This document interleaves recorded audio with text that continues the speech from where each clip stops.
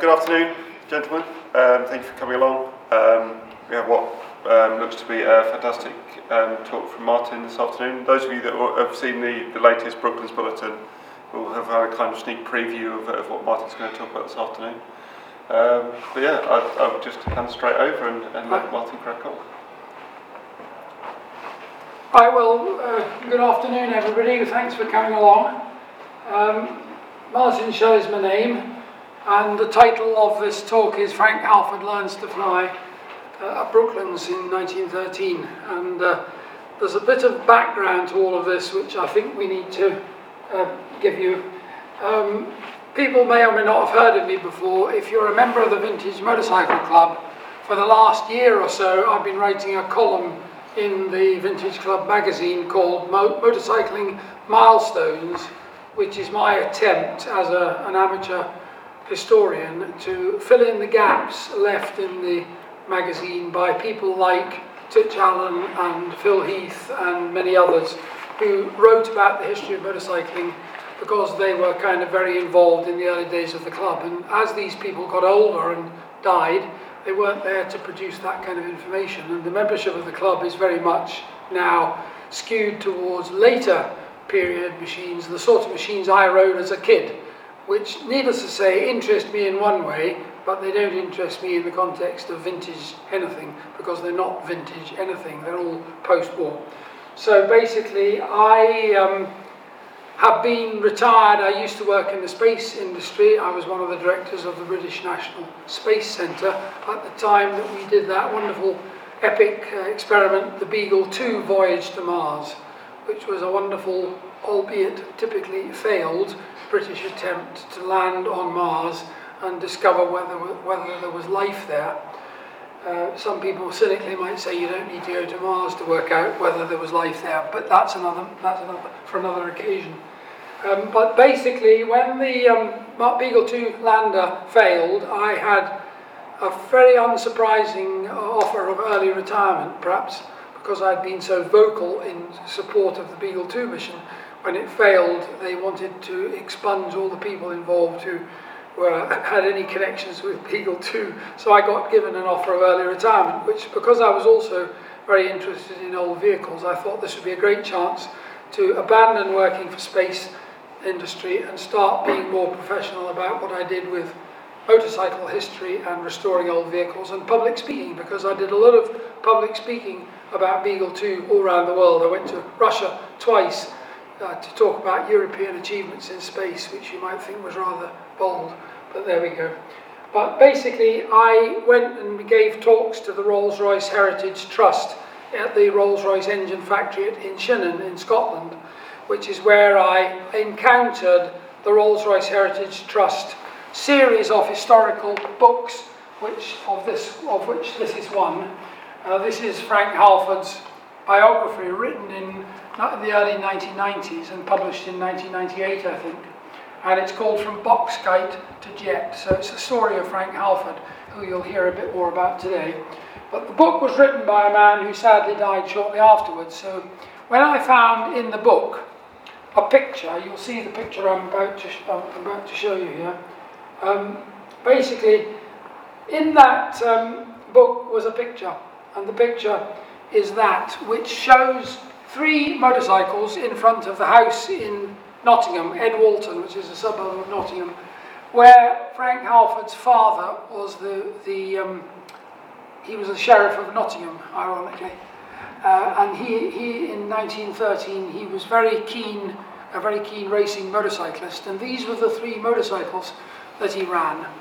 And what struck me immediately when I saw this picture in the book was, first of all, I actually restored a 1909 Triumph, which is virtually identical to the Triumph that's in this picture.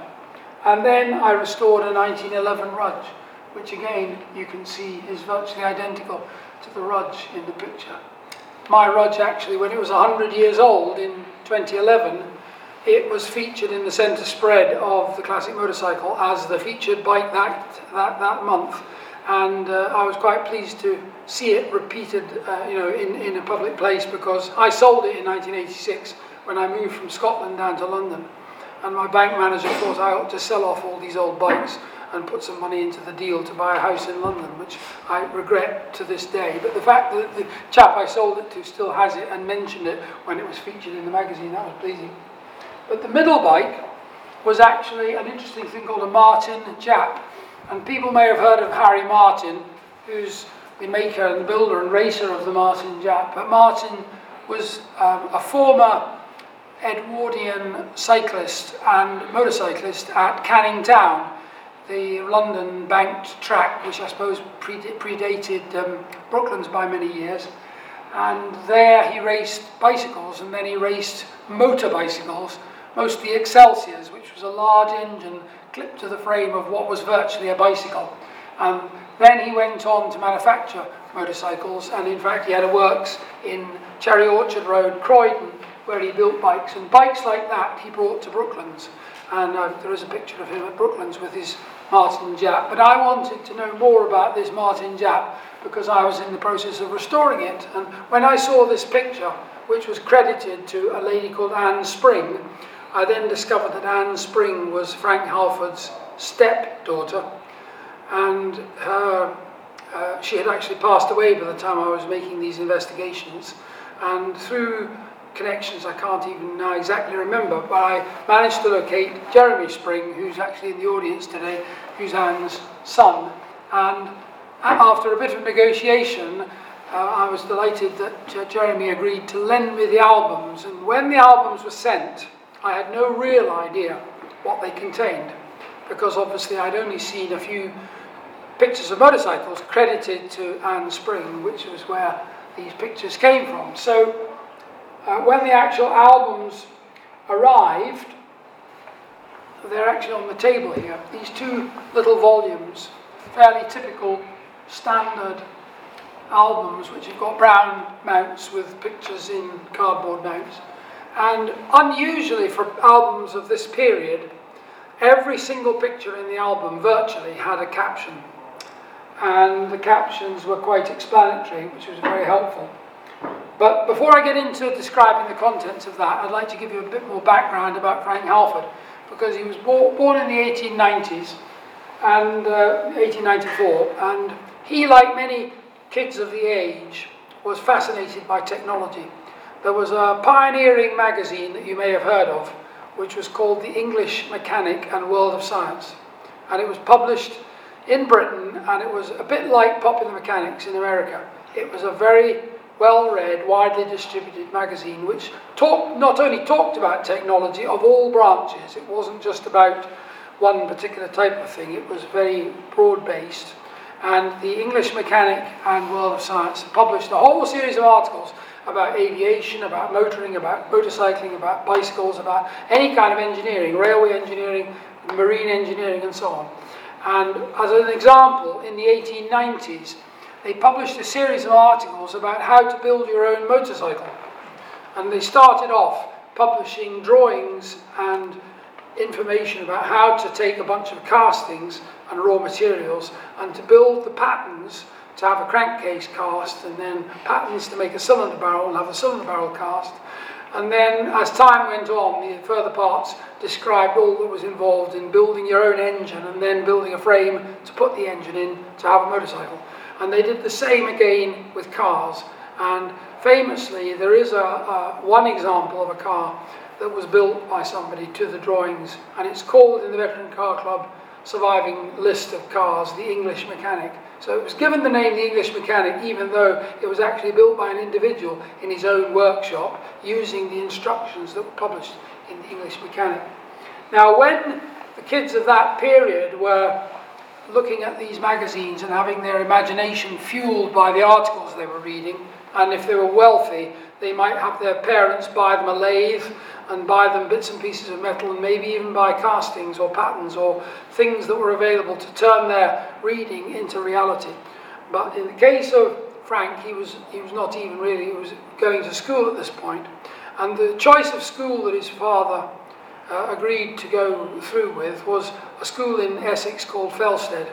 Now, Felsted is a boarding school, And Felsted particularly had a big engineering faculty. They prided themselves on the fact that they wanted to, shall we say, develop fertile minds who were interested in this new scientific age. And it's very interesting that at that period, mostly professional people, vicars or lawyers or doctors or teachers even, were very much interested in arts type education. So for somebody to be supporting a child who was interested in engineering and technology was very, very forward thinking. And Felsted had this engineering faculty. And when the young Halford went there with his brother, he was basically absolutely captivated by the engineering school at Felsted. And when he came out of the other end of the school, he basically he decided he would try and get a place at Nottingham University College. And because he'd been at Felsted School, where in effect he'd done a lot of the coursework for the first year, the first part of the engineering tripos, the university authorities granted him admission to the second year of the engineering tripos, which was quite unusual that somebody should, as it were, be given a bye into the second round, as it were. So he started in 1912 with the second year of the engineering tripos. And as he was working, I've actually spoken to the museum authorities, and clearly his work was well regarded. He was, what records exist of his progress at the University College studying engineering. He was a model pupil. He was a very able chap, but all the while he was absolutely riveted by machinery in the practical sense. So one of the things he got into in a very early age was actually motorcycle competition. So he bought these motorcycles that you see there. He bought them one at a time, obviously, but when you look at the motorcycle magazine of 1912 and 1913, you find evidence of his successes in local competition. And he joined the Nottingham and District Motorcycle Club, and there are quite a number of reports where his name appears, and this is one. And again, references to Frank Halford. And he took part in various events. This is the Chesterfield and District Motorcycle Club, and he is riding in this event. He's actually described as riding a Brough. Now, he didn't actually own the Brough. The Brough was lent to him, and the Brough was not what is now called the Brough Superior. You'll be aware, I'm sure, that Brough Superiors were built in Nottingham, so I suppose you could say that Brough was his local manufacturer. But the Brough here was actually built by the father, W.E. Brough, and Brough's father was rather unpleased when his son launched the thing called the Brough Superior, because he had rather cynically said to his son, I suppose that makes mine the Brough Inferior. Well, people have views on that subject, but Brough Superior were launched after the First World War, but in the early part of the pre-First World War period, the flat twin W.E. Brough was quite a potent thing and quite a successful machine. And I suspect, we don't know for sure, but the Halford Brough was probably loaned to him by the factory. And it was partly because they saw him as a very competent rider, still a young man. And when he was obviously at the university, he was reading widely on the subject, and he obviously thought that the true destination for his talents would be in the aviation world. And in how do you step from the world of engineering and indeed the world of motorcycles into aviation? And he more or less concluded that the best entry ticket he could get to a career in aviation was learning to fly.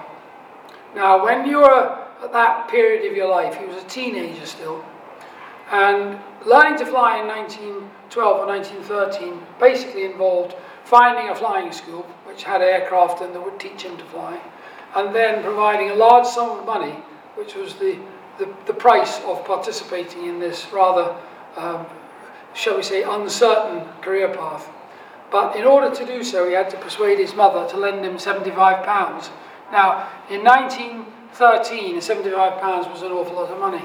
So he had to demonstrate his seriousness, and he found the Bristol School of Flying, which at that point, there were by the end of 1913, there were something like 660 flying certificates issued by the Royal Flying Club, which was the authority that managed that kind of side of things. And of the 660 flying certificates that they issued up to the end of 1913, roughly half of them were actually issued by the Bristol School of Flying, this advertised here. And the Bristol School of Flying had two locations. One was at Larkhill on Salisbury Plain, and one was at Brooklands Track. And at Brooklands Track in 1913, there were many flying schools. In fact, at the peak, there were, I think, 8 flying schools. And the 8 flying schools included a flying school run by Tom Sopwith. And what interestingly came up, because the reason that this talk is actually happening is because in the earlier part of this year, the Brooklands Bulletin had an article in it about Tom Sopwith's flying school at Brooklands. Now, the reason I was sent this copy of the magazine, because at that point I wasn't actually a Brooklands member, but I am now, I've rectified the problem, was because a few years ago I helped a chap called Adrian Ward construct the replica of the little Japik cycle car, which was raced at Brooklands and set a number of records. It's a 350cc Jap-engined little aluminium cigar-shaped racing car with motorcycle wheels and a motorcycle engine and gearbox, and essentially a motorcycle-built car. So it was called by Movietone News. There's a Movietone News item about the smallest racing car in the world, which is worth looking up on the Pathy News archive. You'll find it there, and it shows this little Japik running up and down the start and finish straight at Brooklands and going around the banking. And indeed that Japik was burnt to a cinder in 1931 at Montnery Track in France, and so the original car doesn't exist. So Adrian had the plan to build a new one, and I helped him do so. I built the steering wheel for the car and helped the wheels be built and provided a gearbox and all sorts of other things. But the end result you've probably seen here, because he's had it here, and it also appears in one of the Brooklands television channel programs, all about him running it here. So having asked for a copy of this bulletin, which has the article about the Japik in it, where I'm actually credited with having done some of the work on the car, which is quite nice, I then discovered this article about the Tom Sopwith School of Flying. And that solved the problem. The problem I had is that I had borrowed the Halford albums from the family back in 2018. And in 2018, I realised that the albums did have pictures of the bikes that I had borrowed them for, but also they had a massive collection of wonderful images of Brooklands here, the flying activities on the airfield at Brooklands in 1913. And this album recorded Halford's time as a pupil at the Bristol School of Flying, but they also recorded when Halford, at the end of his course, was issued a flying certificate and then was employed by the School of Flying to be an engineer maintaining the fleet of aircraft that they flew, which they learned to fly on, which were Bristol box kites, which were built by the Bristol Tramway Company, the Bristol British and Colonial Aviation Company, which was an offshoot of Sir George White's Bristol Tramway car, the Tramway Company, which was where the whole business of aviation started. And it turned out that George White, the principal of the Bristol Tramway Depot, had met the Wright brothers when he went to France in 1909. And in conversation with the Wright brothers, Sir George White thought there was actually a really good business opportunity with aviation. So unlike many people who watched from the sidelines as aviation was very much in its infancy, George White thought, let's build an aircraft and let's make a business of it. So he started out getting a design of an aircraft from Voisin in France, who was one of the, I suppose in 1910, 1911, one of the more successful French aviators. And why not copy something successful? So that's what they did. But the first aircraft that the Bristol and British and Colonial Aviation built was a copy of a Voisin aircraft, but it wasn't very successful. So having had no success with the first aircraft, they went back to the publications of the day and they found a line drawing of what was effectively a Farman biplane. And it was the Farman Longhorn. Now the Farman Longhorn is essentially a biplane with a horizontal empennage out the front and vertical rudders out the back. So it looked pretty unusual, but it was quite a successful flyer. So looking at that little 3D drawing that was published in the Aeroplane magazine of 1910, or thereabouts, they set to and they built a new aircraft. I should have pointed out that when Halford was actually in the process of raising money to get his fee together, I actually found the advert in Motorcycle for 1913 where he offered his Martin Jap for sale. So that was him, he says, giving up racing. And the reason he was giving up racing is he was taking up flying. And his mother had lent him the money, but he decided to sell his precious bike because he didn't think he would need a bike. What he needed was the 40 quid to help pay for the actual flying. So that's the young Halford financially equipping himself. But his mother, conscious of the fact that her son was going to go off and fly, decided to kit out her son in the latest flying gear. So he bought this outfit. Now, that you may recognise the helmet as the helmet like SF Cody wore when he flew the Cody Cathedral, and it's a big heavy leather coat. What's quite interesting is this picture is in the albums several times. So clearly it was put in the albums to please his mother, who I think purchased this very expensive flying suit. When he actually got to Brooklands and was actually flying, not a single picture in the albums shows him wearing this outfit. Nobody was wearing outfits like this, largely because they were too heavy. And when it came to early aviation, weight was the king. So the lighter your gear, I think people might have gone up in light clothing just for the sake of saving weight, because weight, every ounce of weight of the pilot adds to the burden of the aircraft. So this outfit was there and in the album to prove to his mother that he was properly attired, but he never actually wore it.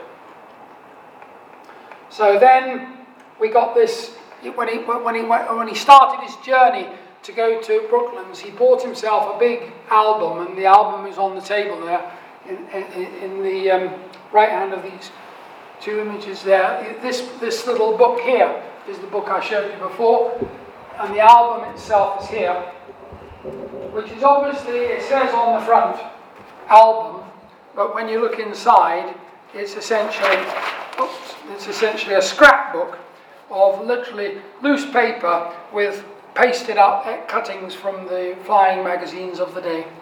And he kept that daily as a record of what was going on. And the entries record the fact, as we knew, that flying in those early days was very dependent on the weather. So there are many days when they couldn't fly. So the entries say, weather too bad, no flying today. So they did other things. And of course he helped maintain the aircraft. And that's again where he fueled his interest in the engines of the aircraft. And when he went to the flying school, he actually met the head instructor, who is a very interesting character on the right of this picture. Now his name appears to be Warren Merriam. Now I don't know if anybody here uses the Google dictionary function. You may have noticed on a dictionary inquiry on Google that you find extracts from it's like an encyclopedia called the Merriam-Webster Dictionary. Does that name ring any bells? Well, Merriam of Merriam-Webster's dictionary was a lexicographer. He was a dictionary writer. And he was one of the most successful dictionary writers in America. And he made a fortune out of writing dictionaries. And those of you who are of the same generation as me, I guess most of the people in this room, may also remember the Rowan and Martin's Laugh-In on television. And they used to go on about Funk and Wagnall. Well, Funk and Wagnall were successful lexicographers in America, as indeed were Merriam and Webster. But those dictionaries are still around today, but the Merriam-Webster dictionary is named after this chap Merriam. But Merriam has not any connection with this guy other than, here's the interesting story. Warren Merriam's real name was Frank Warren, but aged about 25 or thereabouts, not a very young man. Many of the people in early aviation were young. But Mr. Warren really wanted to fly. He was passionate about it. But unlike Halford, he didn't have a wealthy mother who could find the £75. So being an enterprising kind of fellow, he wrote to this chap Merriam in America and said that he was very interested in aviation and he would very much like to learn to fly. And the only obstacle that he had in this process was that he hadn't got the money to do so. So would the very wealthy Mr. Merriam be kind enough to sponsor his learning to fly? Now, for some reason, which is hard to fathom, Mr. Merriam gave him the money.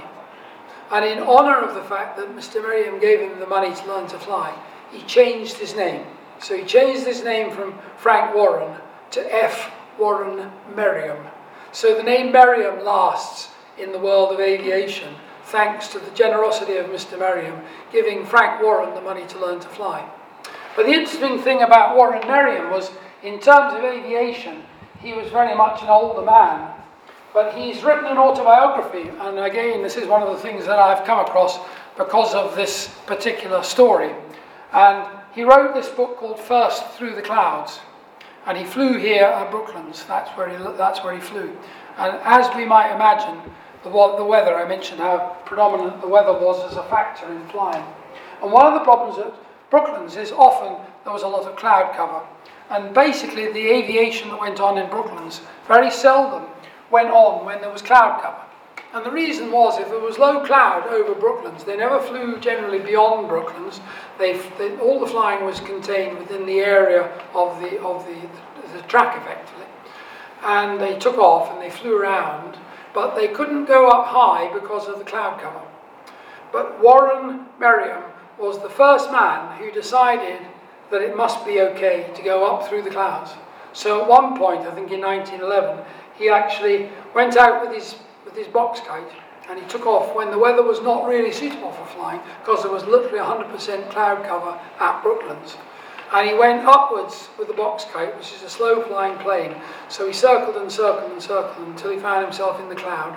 And he carried on climbing and climbing and climbing until he came out at the top and suddenly discovered himself in bright sunshine above the cloud layer. And now he had a big problem. He'd taken off from Brooklands with a relatively limited supply of fuel, because these planes didn't have big fuel tanks. And he was now flying along on a sea of cloud. He had some idea of which way he was going because it had a compass. But he had no idea how he was going to get back down safely, because basically, as far as the eye could see, there was cloud cover. And so he didn't know how to get down. So he set off to the west on the top of this bank of cloud. And he flew and flew and flew until he found a hole in the cloud. He was quite relieved when he found a hole in the cloud. So he went into this hole and he flew down, and he ended up somewhere out beyond Guildford. And all he could see when he came down were fields and a railway line. And so he came down and he landed, and he asked where he was, because he had no idea where he was. And he had to then organise to get himself back to Brooklands, and he basically had to leave the plane where it was until he could fly back in better weather. But the result of that was he then discovered that it was safe to fly through the clouds, provided you have means of navigating when you were there. And the story was part of the law of his own achievements in aviation. And even though he was an older man, when he approached Sir George White for a job as to run the Bristol Flying School when it opened at Brooklands, he was actually given the job. So he was the man who taught Halford how to fly. And there is Halford sitting in his Bristol box kite. And you can obviously see he went up, first of all, not flying the plane himself, but as a passenger of Warren Merriam. And on one of his first passenger flights with Warren Merriam, he took this picture.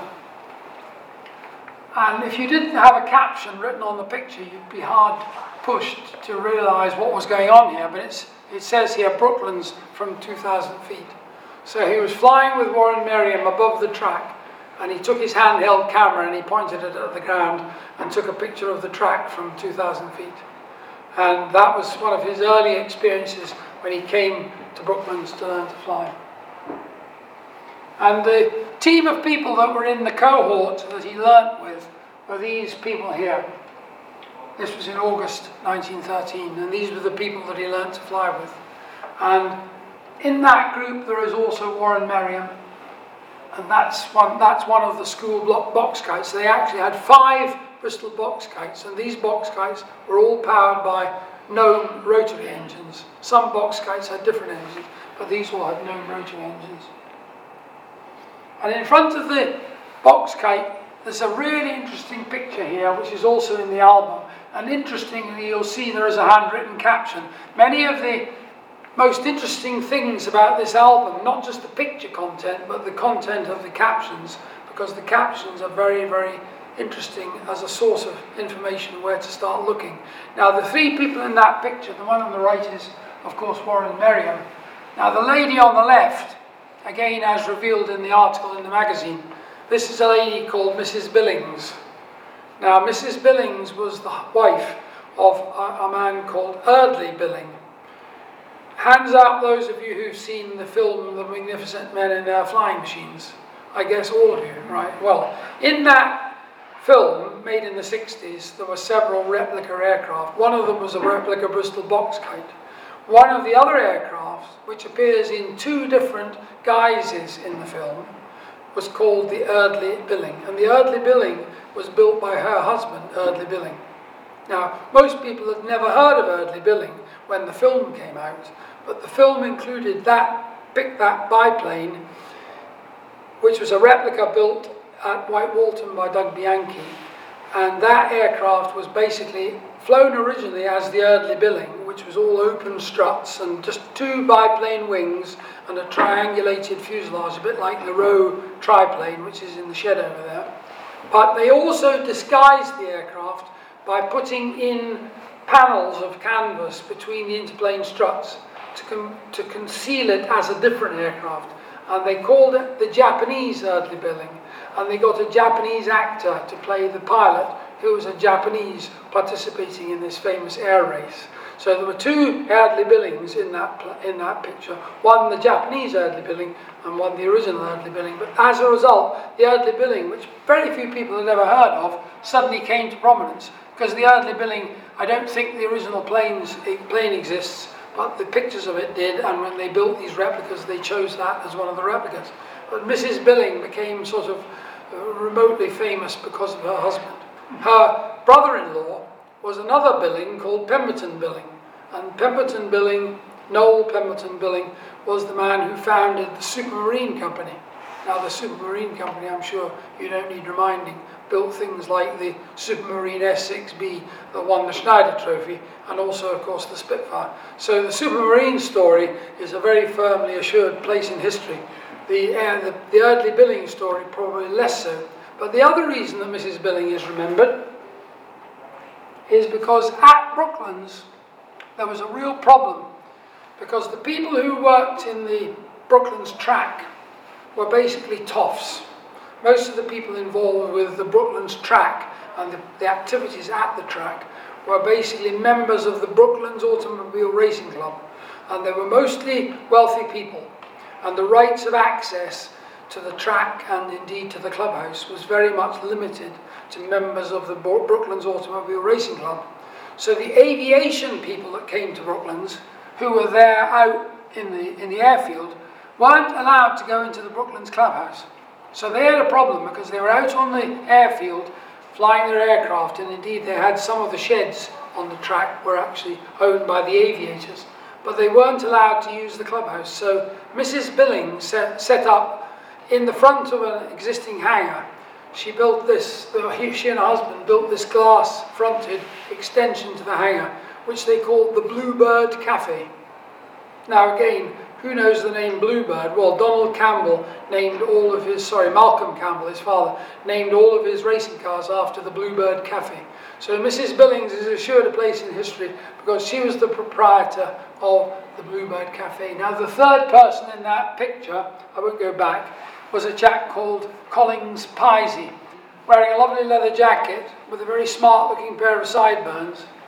He was one of the employees of the Bristol Tramway Company, and George White, the proprietor of the Tramway Company, spotted the young Collins Pisey working in the tramway depot, and when he was setting up the British and Colonial Aviation Company in Bristol, he actually asked Collins Pisey if he would come and be part of the enterprise. So he was an early trainee pilot, and he worked on the engineering of aircraft as well. So he was a very all-round skilled guy. He was a mechanic and an aviator, and had a very early pilot's license.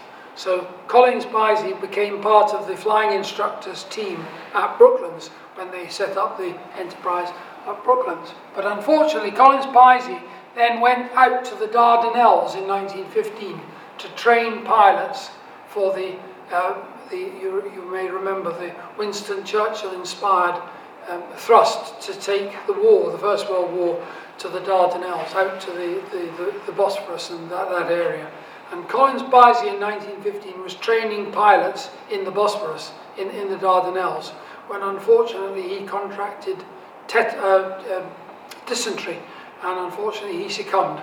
So unfortunately the young Collins Bisey, who's seen there as an instructor at Brooklands, 2 years after that picture was taken, they buried him in the Dardanelles, which is not a nice thing to know. And of course, the flying school ran these aircraft which were called Bristol box kites, and again, when you look at the entire aircraft stood back, the name box kite does seem rather appropriate because it looks very much like the box kite that you might have flown as a kid. There's certainly plenty of wood and wire and canvas, and plenty of resistance to flying, which is one of the real problems with the box kite, because even the replica box kite, which now lives at the Shuttleworth collection, which was built for the Magnificent Men in Their Flying Machines film, whenever they fly it, they never fly it low to the ground, because its glide rate is about 1 in 3. So if the engine cuts, the plane basically sinks like a stone. So if you're at low altitude, you can't go around and find somewhere good to land. You basically sink and drop to the ground virtually wherever you are. So whenever they fly the box kite, they immediately take off and gain altitude. And it usually flies at quite high altitude, which is not so good for the spectators because it's quite a long way up in the sky. But when it's in the sky, if the engine fails, they've got some chance of landing it safely. But it's quite a reliable aircraft because it actually runs a thing called an Ardam converted Volkswagen engine. So it's got a flat 4 Volkswagen engine. So it's actually quite a reliable replica. Now, the box kites that the Bristol school ran were all powered by 50 horsepower gnomes. And this is now where you start to inhabit the mind of Frank Halford. Because when I went down to look at the diary in the library in Farnborough, before I gave the first rendition of this talk to Rolls-Royce Heritage, I wanted to understand more about Halford, and the diary seemed to me the place to find more information out about the guy. And in this album, there was a whole collection of wonderful stuff. And there was a whole series of cartoons which the young Halford had penned, which was fantasizing about putting a 50 horsepower gnome into a motorcycle. Now, he came to Brooklands obviously as an ex-motorcycle competition rider and now an aviator. So he thought, let's put a rotary aero engine into a motor bicycle. So this is his fantasy motor bicycle. And he developed the theme a bit more. And the final picture shows an engine inside a frame, with the engine, of course, spinning round as a rotary engine does, which does look like a bit of a handful. But the young Halford was clearly taken with the notion of putting a powerful engine like this into a motorcycle. Needless to say, this is artistic license. There's no evidence that any such vehicle was ever built. But these cartoons are in this diary. And there's also somebody drawing a little caricature of a man. They called it a budge. It was actually, I think, a rudge. And of course, Halford had a rudge. We've seen the pictures of it. So this was him being talked up and saying that the bike might be blue, but the rider is red hot. But again, when you actually look at this series of albums, you see that every single picture has the type of the aircraft and the size, horsepower rating of the engine. So here is here's a Blériot with an 80 horsepower gnome engine. This is actually called a Blériot, but it's actually not a Blériot. And again, this picture has a connection to the film, The Magnificent Men in Their Flying Machines, because when the makers of the film were casting around people who knew about early aircraft, they wanted to build a Blériot monoplane. but they decided, rather than building a Blériot monoplane, they would create a replica of an aircraft that Vickers, the famous shipbuilding company, had built, which was called the Vickers Type 22. And the Vickers Type 22 was basically a copy of a Blériot 11. And the difference, the only visible difference with the way the aircraft is constructed, is that the shape of the rudder is distinctive to this aircraft. So in fact, a handwritten caption says it's a Vickers, a Blériot Vickers up Brooklands, again in August 1913. So this was a Vickers 22 being run at Brooklands when Frank was there learning to fly. And of course he took a picture. The picture, that's one of the better pictures, because he was obviously working with an ordinary camera and not using anything fancy. It was never pictures taken in a studio. And here is one of the early Avro prototypes. This isn't a 504K. I think this is probably the 504 prototype, which is the predecessor to the 504K, which of course was one of the standard training aircraft used by the RFC during the First World War. And again, the name Avro written down the side. But again, 80 horsepower, gnome engine. And this is again another, it's a Sopwith with a green aero engine. And Aloysius Green was one of the famous British engine manufacturers who built engines, and he lived at Farnham, down, I think, in Cody, used an Aloysius Green engine in his Cody Cathedral, which was the first all-British plane to fly at Farnborough. And this is a Sopwith with a green engine that was involved in the Daily Mail Circuit of Britain prize. And another plane that they saw was this Martinsyde, and it's an interesting aircraft, again because of the engine, because this aircraft has an engine built by Beardmore in Scotland. William Beardmore was a great friend of German aviation pioneers, and he made an arrangement, because he was an industrialist looking for things to manufacture. He set up a factory near Glasgow, which was basically a Dalmuir on the Clyde to the west of Glasgow. And he built a factory there, and he was building copies of DFW aircraft, which were called Deutsche Flugwerke, and they had Austro-Daimler engines in the German originals, and so Beardmore started building copies of these engines, which were 6-cylinder overhead cam engines, and the first Beardmore engines were 120 horsepower, and this one I think is rated as 160 horsepower, I think. But it's basically a Beardmore copy of an Austro-Daimler engine. And I think Halford was involved helping the people involved with this aircraft to get the engine running better. And this album also contains pictures of a famous pioneer aerobatic pilot called Adolphe Pégu. And Pégu was the first man to loop the loop with an aircraft. And he also flew inverted. And he came to Brooklands to demonstrate flying inverted and looping the loop. And he did so with a Blériot monoplane. Now, if you look at a feebly powered aircraft like a Blériot monoplane, you wouldn't choose it to do things like looping the loop and flying inverted, but that makes it even more extraordinary.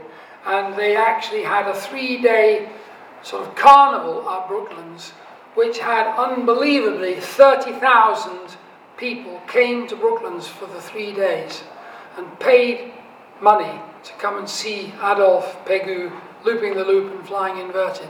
And when he was there, Frank Halford was there and took these pictures. And that's him, obviously, in the aircraft, about to take off. Again, the limitations of the cameras of the day mean that the pictures aren't the best. And that was him on the ground taxiing. And at the end of the demonstration, the crowd was so in thrall of this amazing demonstration of aerobatic. He actually called it aerial acrobatics. And that, I suppose, is where you get the word aerobatics from, by by conflating the words aerial and aerobatics and acrobatics. So aerial acrobatics was what Pegu called it, and aerobatics is what they eventually called it. But when he got back to the landed the aircraft, the crowd rushed over and carried the slightly shocked Pegu back to the clubhouse just round the corner here, and they treated him to a big slap-up meal. And this is him being carried by the crowd back to the clubhouse. Quite an amazing event. Obviously widely reported in the press of the day. Of course, not everything that went on at Brooklands was worthy of a crowd and great cheers, because there were a number of incidents, and here's a classic one. This is a Brock kite that has actually had what you would loosely call crash landing. And this was one of the aviators from Brooklands that flew quite a lot with Halford. Halford was his sort of oppo. And this is the aircraft that Hind had just crashed in the day before, and it was literally left on the field for the night, and they actually went to it the following day. I think they were concerned that the man himself was quite badly beaten up by the event, and so they left the plane and came back to it the following day, and Halford took the picture of the wreckage on the ground, and that plane was repaired and reflown, so it wasn't either fatal to the flyer, the pilot, nor was it fatal to the aircraft. Unlike many of the aircraft in the First World War that were damaged in fighting use, they were recommissioned, they were put back together and recommissioned. So that was the case. And again, the actual caption here on the album, handwritten in Halford's bluing on the caption, describes the story a little bit. But having the contemporary report in writing on the actual album itself makes understanding what's in the album a great deal easier, because obviously the man who took the picture wrote the caption, so there's no question about mistaking what's going on. Some of the things that Halford witnessed kind of almost defy belief. And this little picture, which was obviously taken on a bad day, you can see that the visibility is far from clear. Whether he was planning to fly the plane, nobody quite knows. But this is a very interesting plane. You can read the caption if you struggle. But if you look at the picture close up, the picture close up lets you see how big the aircraft is. And of course, the helpful caption on the original image says that it's Serge de Bolotov's triplane. Now, hands up, anybody here who's heard of Serge de Bolotov? Not exactly a well-known name, right? Who's heard of Mr. Selfridge, who ran Selfridge's store in Oxford Street? Well, Mr. Selfridge had a daughter, and Mr. Selfridge's daughter married Count Serge de Bolotov, who was a Russian emigre and what you would call loosely an aviation enthusiast. And a bit like some of these modern entrepreneurs, he was quite a wealthy man. So he wanted to have a go at flying. So he commissioned the Voisin factory in France to build him a triplane, and this was the result. And as you can imagine, a wealthy Russian emigre with deep pockets commissioned something rather grand. And the Voisin triplane that results is, well, I think you would have to say quite an improbable looking aircraft. And Halford witnessed it as it was being taxied out at Brooklands for, I think, an initial hop. But as it was being taxied, this rather large and ungainly structure caught a gust of wind, and the undercarriage collapsed, and that was the result. So the aircraft lurched when the undercarriage collapsed, and obviously could no longer taxi, and of course a crowd formed around the stricken aircraft. And when you see the size of the people and you see the size of the plane, you can see what an outlandish thing it was. But actually, Serge de Bolotov decided that aviation was nearly not going to be the successful venture that he hoped for, and this aircraft was never attempted to be flown again. So Halford was there on the very day when this event happened, and he recorded it for his album. So that's nice to have. But some of Halford's exploits were truly outstanding, and this particular picture is one of the best examples in the album. Now, this particular picture is very significant for lots and lots of reasons. First of all, it has more writing on the picture and on the mount than any other picture in the whole album, because clearly this was a big day in Halford's life, but it was also a big day in Harry Hawker's life, because the plane is the famous Sopwith tabloid, and the Sopwith tabloid was actually designed and developed here at Brooklands. And in fact, there is a replica of the tabloid in the museum. And this was the prototype. And when they were test flying it at Brooklands, they came up with the idea of setting records, not just for flying the aircraft solo, but flying it with a passenger. Now, this caused me a problem because I look at the pictures of the tabloid, and when you read the original descriptions, you see that it was described as a side-by-side two-seater plane. But the aircraft is built around a Gnome rotary engine, which is 50 horsepower Gnome, and the width, there is a drawing existing of the dashboard of the tabloid, which is 32 inches wide. So in a 32-inch wide fuselage, which is how wide the fuselage was at the cockpit, you would have a job getting two small people in, let alone Halford and Hawker, so that Hawker, the pilot, could fly the plane with Halford sitting by his side to be the passenger in the plane, to set passenger altitude records and rate of climb records. But this picture is testimony to the fact that they did fly it two up, and they did set these records, and it was quite a successful aircraft. And indeed, Harry Hawker later went to Australia before the war. This was in 1913, and he went on a trip to Australia and left the flying, with the continued test flying of the tabloid, to the kind of number 2 test pilot at Sopwith, who was a chap called Howard Pixton. And Howard Pixton, they offered to enter the plane in the Schneider Trophy seaplane races, which were being held on the Mediterranean off the coast of Monaco in 1914. So before the First World War broke out, they ran the Schneider Trophy seaplane races in the bay off Monaco. And the now float-equipped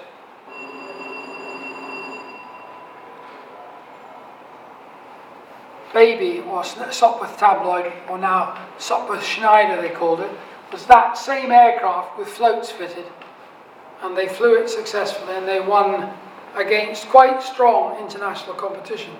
So in 1914, which was the second ever Schneider Trophy, Sopwith's tabloid, now named the Schneider, took the trophy. And then immediately, of course, the war started, and Sopwith's role in the First World War aviation scene is very well known, with the Baby, the Camel, and the Pup, and various other things. All through the war, Sopwith Aviation were at the forefront of, right till 1918, when Sopwith was slightly eclipsed by other things. So at the end of the peacetime and hostilities breaking out, the young Halford went for a job with the Royal Aero, or what is now the Royal Aircraft Establishment, what was then called the Royal Aircraft Factory at Farnborough. And he was given a job as an engine inspector in the Aviation Inspection Department, the AID as it was called, the Aviation Inspection Directorate. And the young Halford then spent the war years working with aircraft and engine manufacturers to develop aviation during the First World War. So that was his First World War. He was also employed he was actually given a job in the RFC as well, so he had a kind of multiple role. But again, the story of his subsequent aviation history is very well written up in the Douglas Taylor book, which I would certainly commend to you there. And when he actually left the Bristol Flying School at Brooklands and went to become an AID inspector, somebody did a little commemorative card celebrating the illustrious career of Frank Halford to date. And this little card sums up some of his achievements as a motorcycle racer and as an aviator. And that little humorous card that was presented to him on leaving Brooklands is actually in the diary as well, which is a lovely survivor. And of course, Halford's post-war career literally became almost legendary, because in the early 20s there was a massive quantity of aviation hardware which was now being disposed of as no longer needed, because once the war ended, military aviation effectively was almost put into stagnation. But there was a vast stock of aviation equipment which was offered for sale, and the government set up a company explicitly to sell off former military aviation equipment to the general public, and the company was called Air Disco, which stood for the Air Disposals Company. And one of the things that they had in that collection of material was vast quantities of cylinder barrels and cylinder heads from engines that were used in the earlier part of the war, which had been oversupplied and were sitting there. So one of Halford's first ideas was to take engine components which would be readily available from the Air Disco Company and build a new crankcase and put together an engine using cylinder barrels and sometimes heads from these earlier engines. And that's how he started out with a family of engines, the first of them being called Cirrus, the Cirrus engines, which were basically cylinder barrels of Renault V8 air-cooled engines that were supplied for the aircraft like the BE-2C, which was the mainstay of RFC aviation from the very beginnings of the First World War. And these cylinder barrels were available by the hundred. So basically, Halford designed a crankcase and a crankshaft to fit 4 of these Renault cylinder barrels to, and they actually then put initially side valve heads on, and then they put overhead valve heads on. Then they built another series of engines, and in this time he'd connected up with de Havilland. So the de Havilland company built what were called the Gypsy series of engines. So again, the Gypsy Minor, the Gypsy Major, these were basically 4 and 6 cylinder engines, again largely based on Air Disco supplied surplus new cylinder barrels from the First World War. And of course the Gypsy engines went on to score great success in the many light aircraft that de Havilland built, the Moth aircraft, the Gypsy Moth, the famous Tiger Moth, the Leopard Moth, the Puss Moth, and so on, a whole family of aircraft.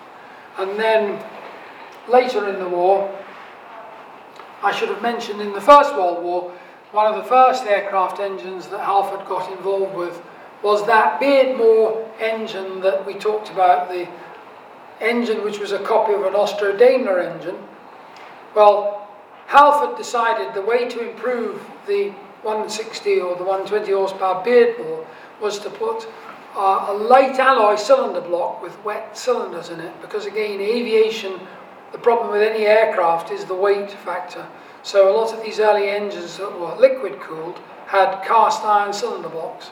So using light alloy cylinder blocks would save weight. And the people who were very good at that were Hispano-Suiza.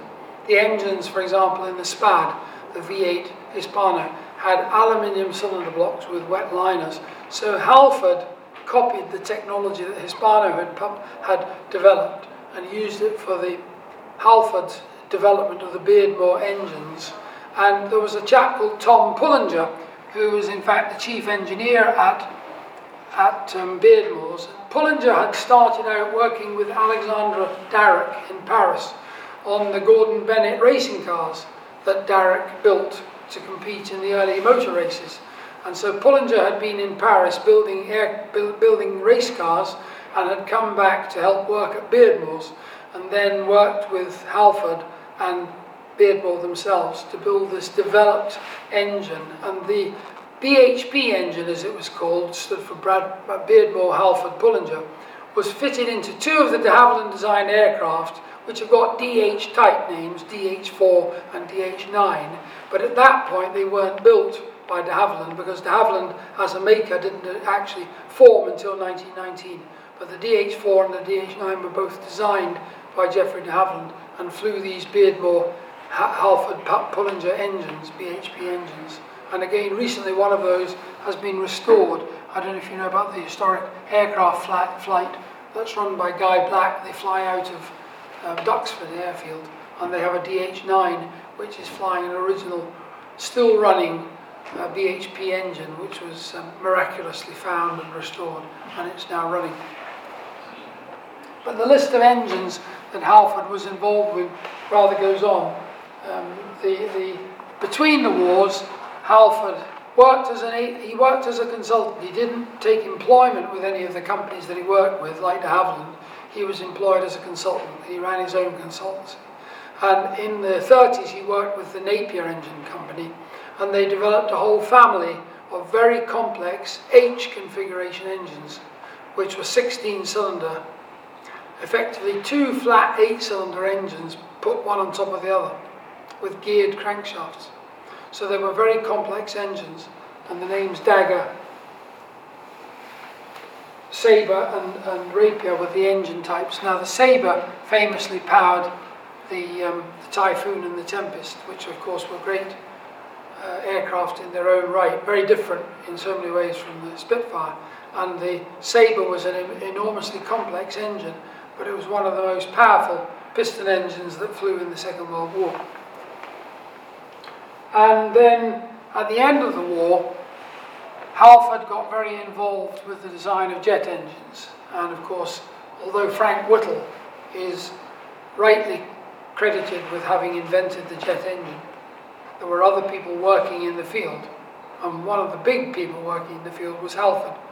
And Halford, for his employers, as it were, de Havilland, he created a whole family of jet engines, the Ghost, the Gyron, the Goblin, and others, that famously powered some of the early jet fighters, but also the jet airliner, the Comet, which I'm sure you know was and wasn't a success. It was a great success technically until, unfortunately, it suffered problems.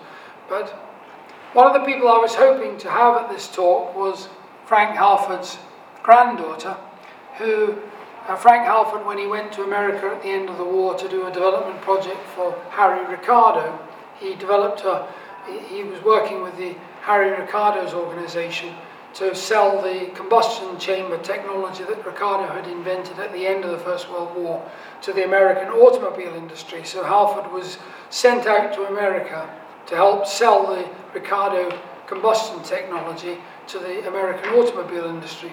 And he met an American lady and married her, and he had a daughter. And by 1930, he had basically divorced his first wife and was unmarried for a long time. And then in the late 30s, he met Jeremy's grandmother and married her. And Anne Spring was the child of Halford's second wife by another husband. So Jeremy is the step-grandson, but the daughter that Halford had by his first wife, who was then living back in America, is now a professor at Boston University. And I'd hoped that Susan Walker, as she's called, would have come here and given us a little contribution about her interest in her grandfather.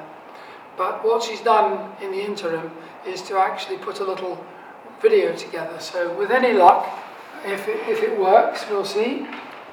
I'm Susan Halford Draper Walker, joining you from Marblehead, Massachusetts.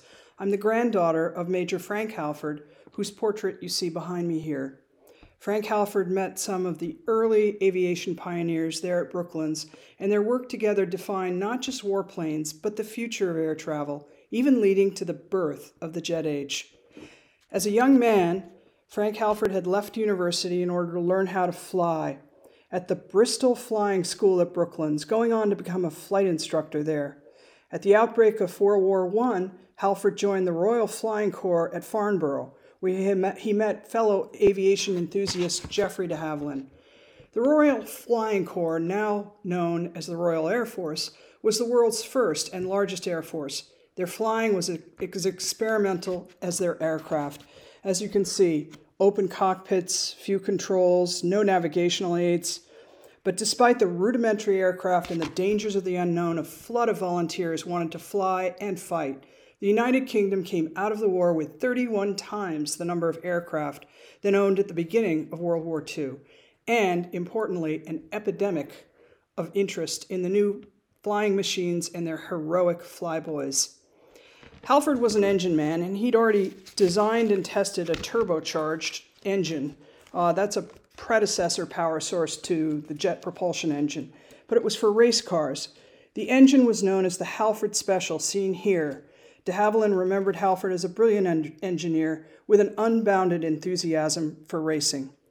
In 1923, the young man from Nottingham drove a race car with a Halford Special that posted the fastest lap at Brooklands, hitting a speed of almost 109 miles per hour. Halford, like de Havilland, wanted to turn his efforts to designing the right engines for flying machines. The faster, the better. Frank Halford, the engine man, was the perfect match for a fellow aviator and aircraft designer, Geoffrey de Havilland. He and his team began to imagine and build the next best, fastest planes, and those included a series of Moth hobby planes, such as the Tiger Moth, the Gypsy Moth, as well as the record-setting Comet Racer. Here's the trophy for the celebrated London to Melbourne McRobertson Air Race, won in 1934, beating the Americans and Dutch contenders halfway around the world. My grandfather's engines also powered warplanes, the Wooden Wonder, the Mosquito Bomber, fastest plane in World War II. And finally, critically, he designed the Ghost engines embedded in the world's first passenger jet, BOAC's Comet, launched in May of 1952. In tribute to our late Queen, here's a photograph of the 26-year-old Queen Elizabeth. There she is meeting with Frank Halford and Geoffrey de Havilland in front of the inaugural flight of the Comet. The British-built passenger jet service was meant to usher in a new Elizabethan era when Britain ruled the skies rather than just the seas. Britain would have dominated the passenger jet travel industry, but for one fatal flaw: metal fatigue. It led to several Comet crashes and grounded the fleet of passenger jets in 1954. And it ended the dreams of my grandfather, who died prematurely of a stroke the next year. I'm currently writing a book titled The Comet, The Hush Hush Boys, Geoffrey de Havilland, and the Birth of Jet Travel that will tell the story of the British right stuff, many of whom first met, flew, dreamed, and dared there at Brooklands. America is the birthplace of manned flight with the Wright brothers. But Britain, with its first patented jet engine and the world's first passenger jet, truly launched the world-shrinking jet age, where every man could fly. Here are travel posters advertising the first passenger jet flights.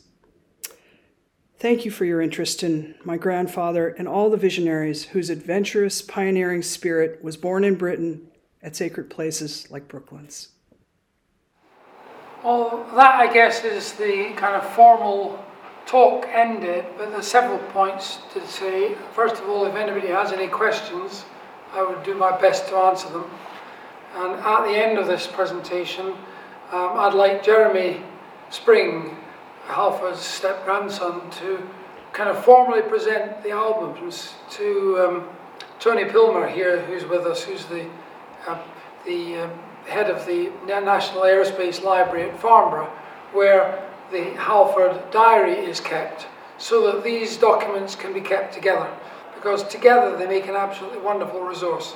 And I hope at some point they will also be available as an online resource, because both documents really are suitable for scanning and being available online. I've done quite a number of, obviously, digital copies of the images from the album to make these presentation images for today's talk. But clearly the album and the diaries could all be scanned and available online, and they make absolutely fascinating reading. Again, it's an era it's very hard to conjure up now. But these kind of documents convey the spirit of the age.